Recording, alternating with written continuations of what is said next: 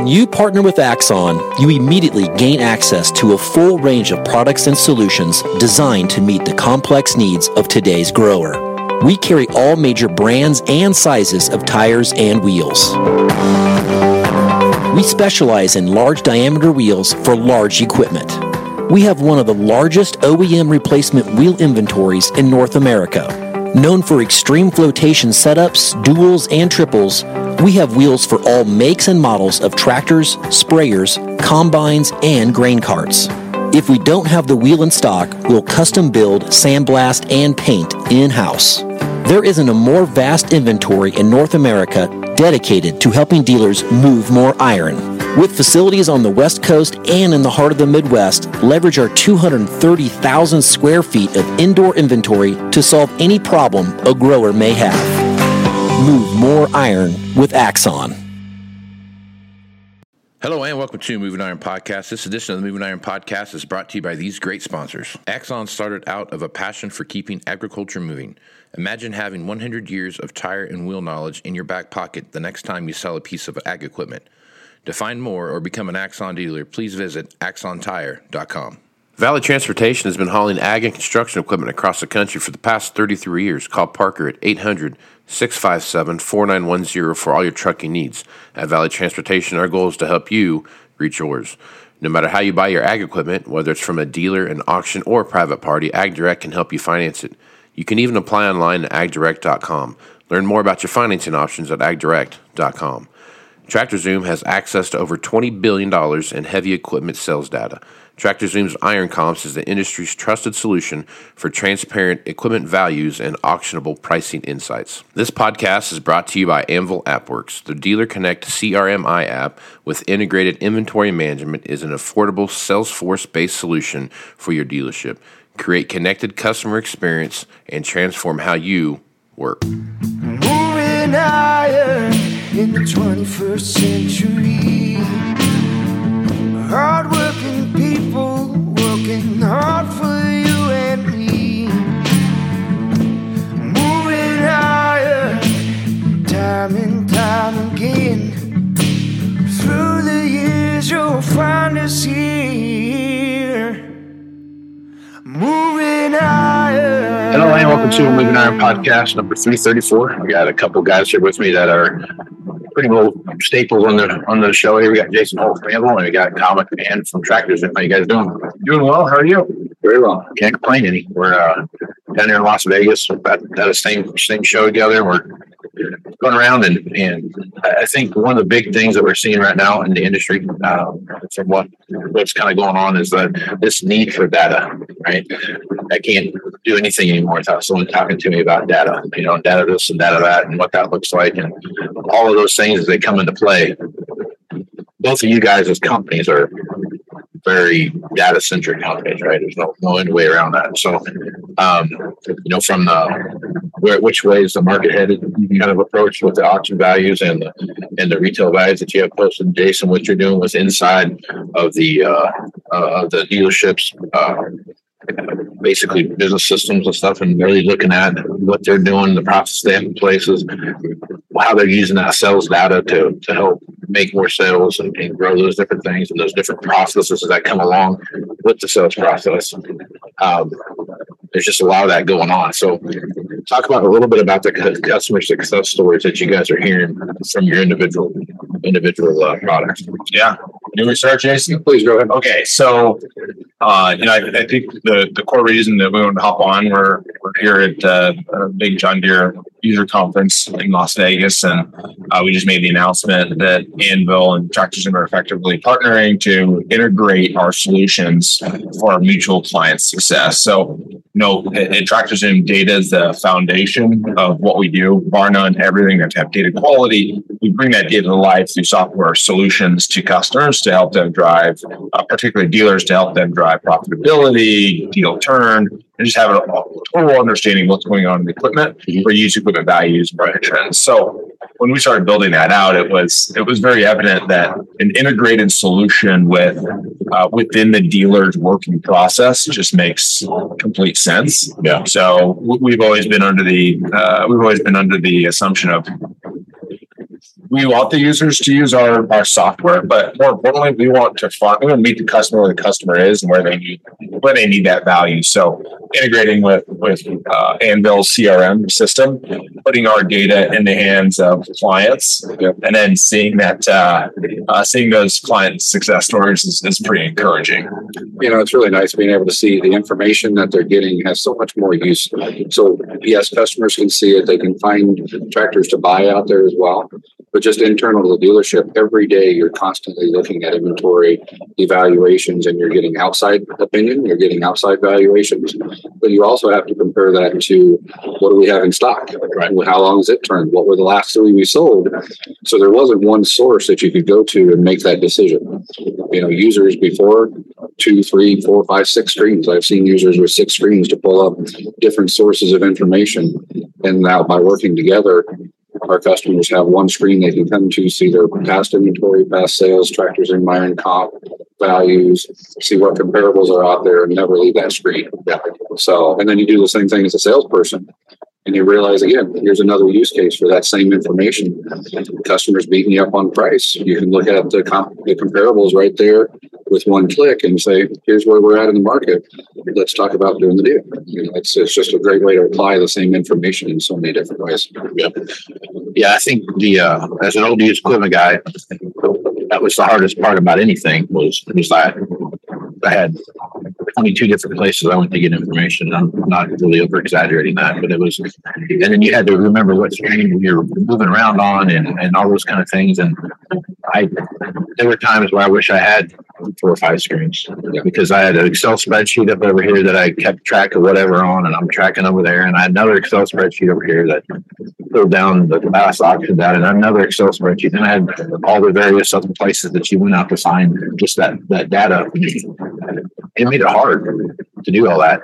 And I've seen how your system integrates and what that does as far as pulling that information into one place, and what you guys have done as far as pulling down that auction data and having that one. The nice thing about the partnership here is that neither one of you have a dog in anyone's fight. You know what I mean? You're just there like, this is the data. Do with it what you want. That's the nice part about this. Well, you use it for the process, but it actually then generates even more data. Because I know back in the day, you tried to be, fair to everybody, give a comparable value for the same machine. But day in and day out, there is some variance. How'd you feel that day? Right. Comes play into that. But when you're able to see the exact same comparables that are already pre-filtered, you're not having to click through all those selections. You're just going to be more consistent as well. And then that allows you to look back and say, how many evaluations did we do? How many did we win? How many did we lose? And you can't do that today with 6 screens and saying what did you think when you put into it? Yeah.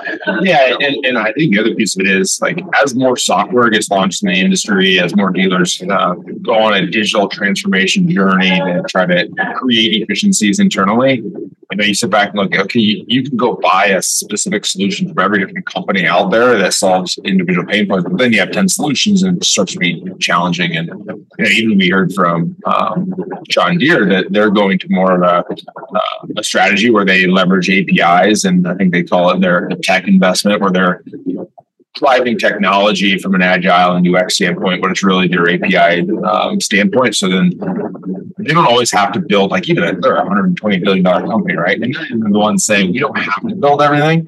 We just need the right pieces to solve our dealers' challenges. And I think that's really awesome. The large company understands that. And when we sit back and look at individual customers with the integration of tractors and Iron Comp's data inside of it, and the comments we get back are, it's just pure efficiency. Right? I can do 5x amount of work I was doing previously, and it's more accurate, and I didn't have to duplicate entry places. And then it's being able to sell more equipment faster, effectively, because you're doing more deals, you're doing more trade evals, and getting more deals done. And it also shows that with API being a strategy, some of the true insight doesn't come until you've layered the information, where you've put it together and you see it together. When you have it on 2 screens, you're having to make those connections. Right. So with the integrations and such is when you really see true insight and make some of those decisions better.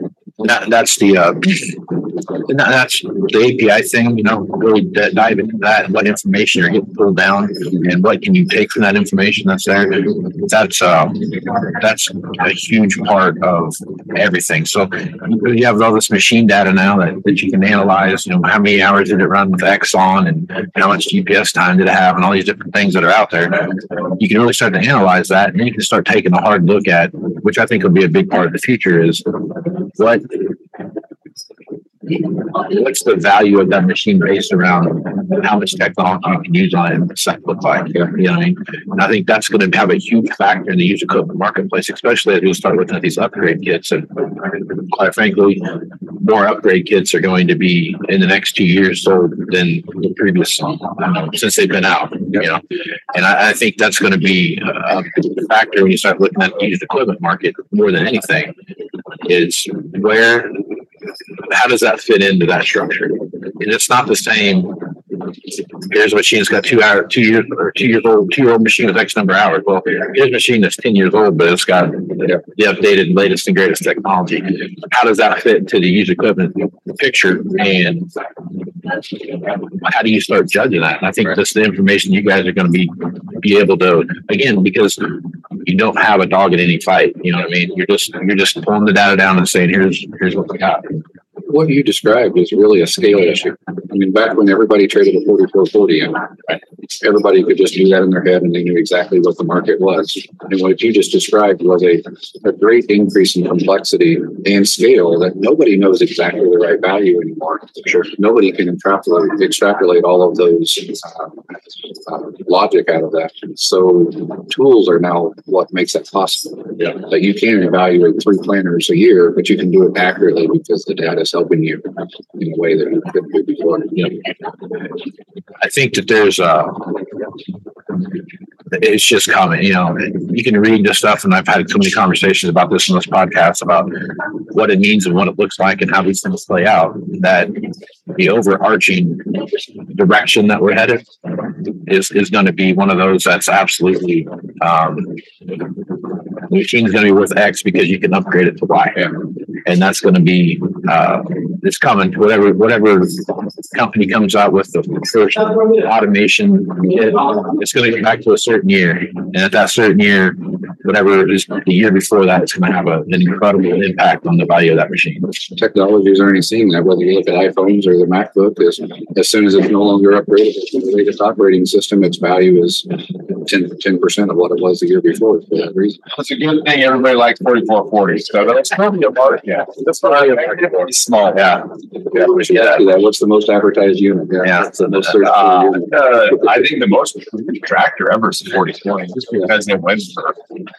I don't know off the top of my head, but it has to be like 20 years. Yeah, lots of advertising. But I mean, that's a good case in point. They're just a commodity at that point, and which is in good condition, which is not. Okay, then you look at a new sprayer. Which one has See and Spray? Which one doesn't? There's going to be a massive price difference there. Which one has the exact merge on the planer? Which one doesn't? Like the efficiencies are what people pay for, and those efficiencies in machines are the same type of efficiencies that we're trying to bring to market by integrating solutions and helping people do deals faster. Well, and you just highlighted something just to get real specific on a benefit of this or viewpoint is the machine. We already know, does it have See and Spray on it? Well, then why does the person have to go into TractorZoom and then click that this is the technology that's on that machine? And what we're now able to do is we pass you the information that this is this model, this year, this hours, and this equipment, this technology, and so that you're getting true comparables. Yeah. And you don't have to go through and click all those switches every time as well. Right. So, I mean, that's one concrete example of where you want to make sure you're getting real comparables. Right. And you can't just do model anymore to get a comparable. Yep. Yeah. The other thing that we continue to see and hear in the market is, as dealers, they do start to get larger and larger. How do they scale and how do they run their businesses efficiently without kind of losing momentum? Yeah. And dealers can be faced with this, whether it's our solutions or other solutions that they have. How do they think about scaling and not always having to hire more people to go solve more of their pain points? How can they leverage technology? Right. Same thing in farming, right? That's why everybody's going to automation because there's a labor shortage.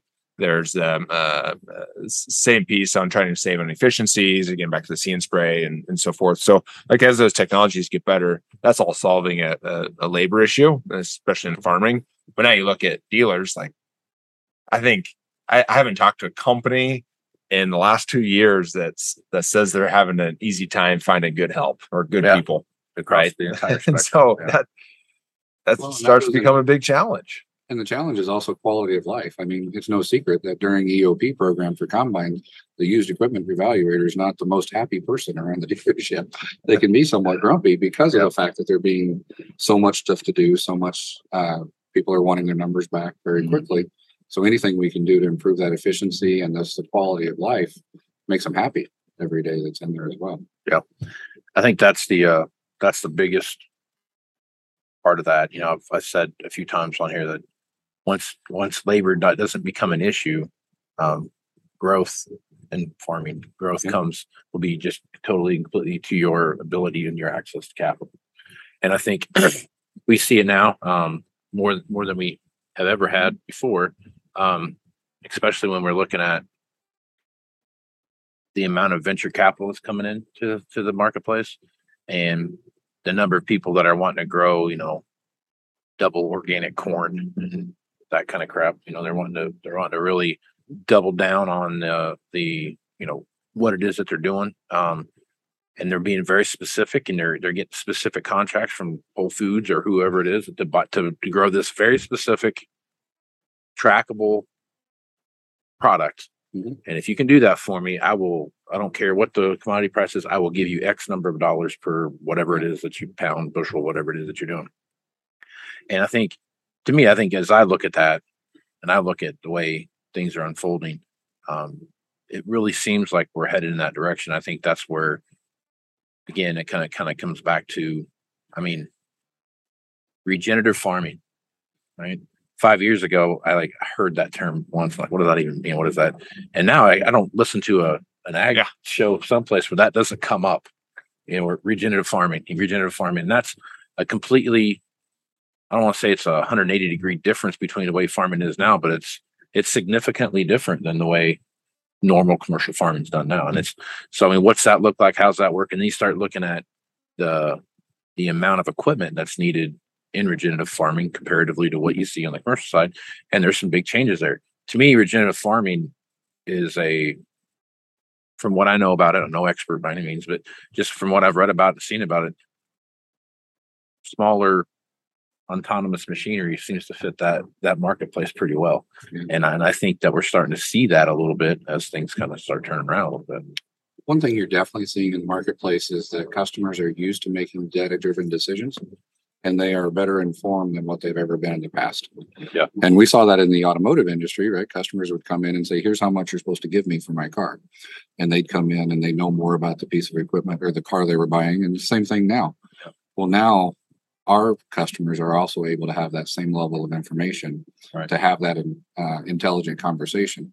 Because that customer comes in and says, here's 4 other ones on the market, and here's how much you should give me for my trade. And if you don't have those answers either, you're in a big disadvantage. Whereas if you can come together and say, well, here is some other things, you're in a much better position with that customer to have a good conversation and make a good deal. They're not coming to you anymore and saying, tell me about these tractors. They already know what they want when they come in. Yeah. And we actually did a survey on that of understanding how many farmers go to dealerships.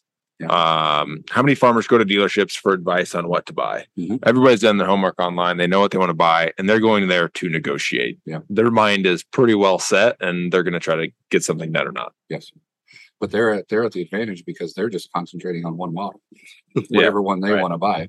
That salesperson or that inventory person is having to jump from this model to that model and be an expert in all of them at the same time. And Casey, you should probably answer this. Sometimes that's probably pretty dangerous for them.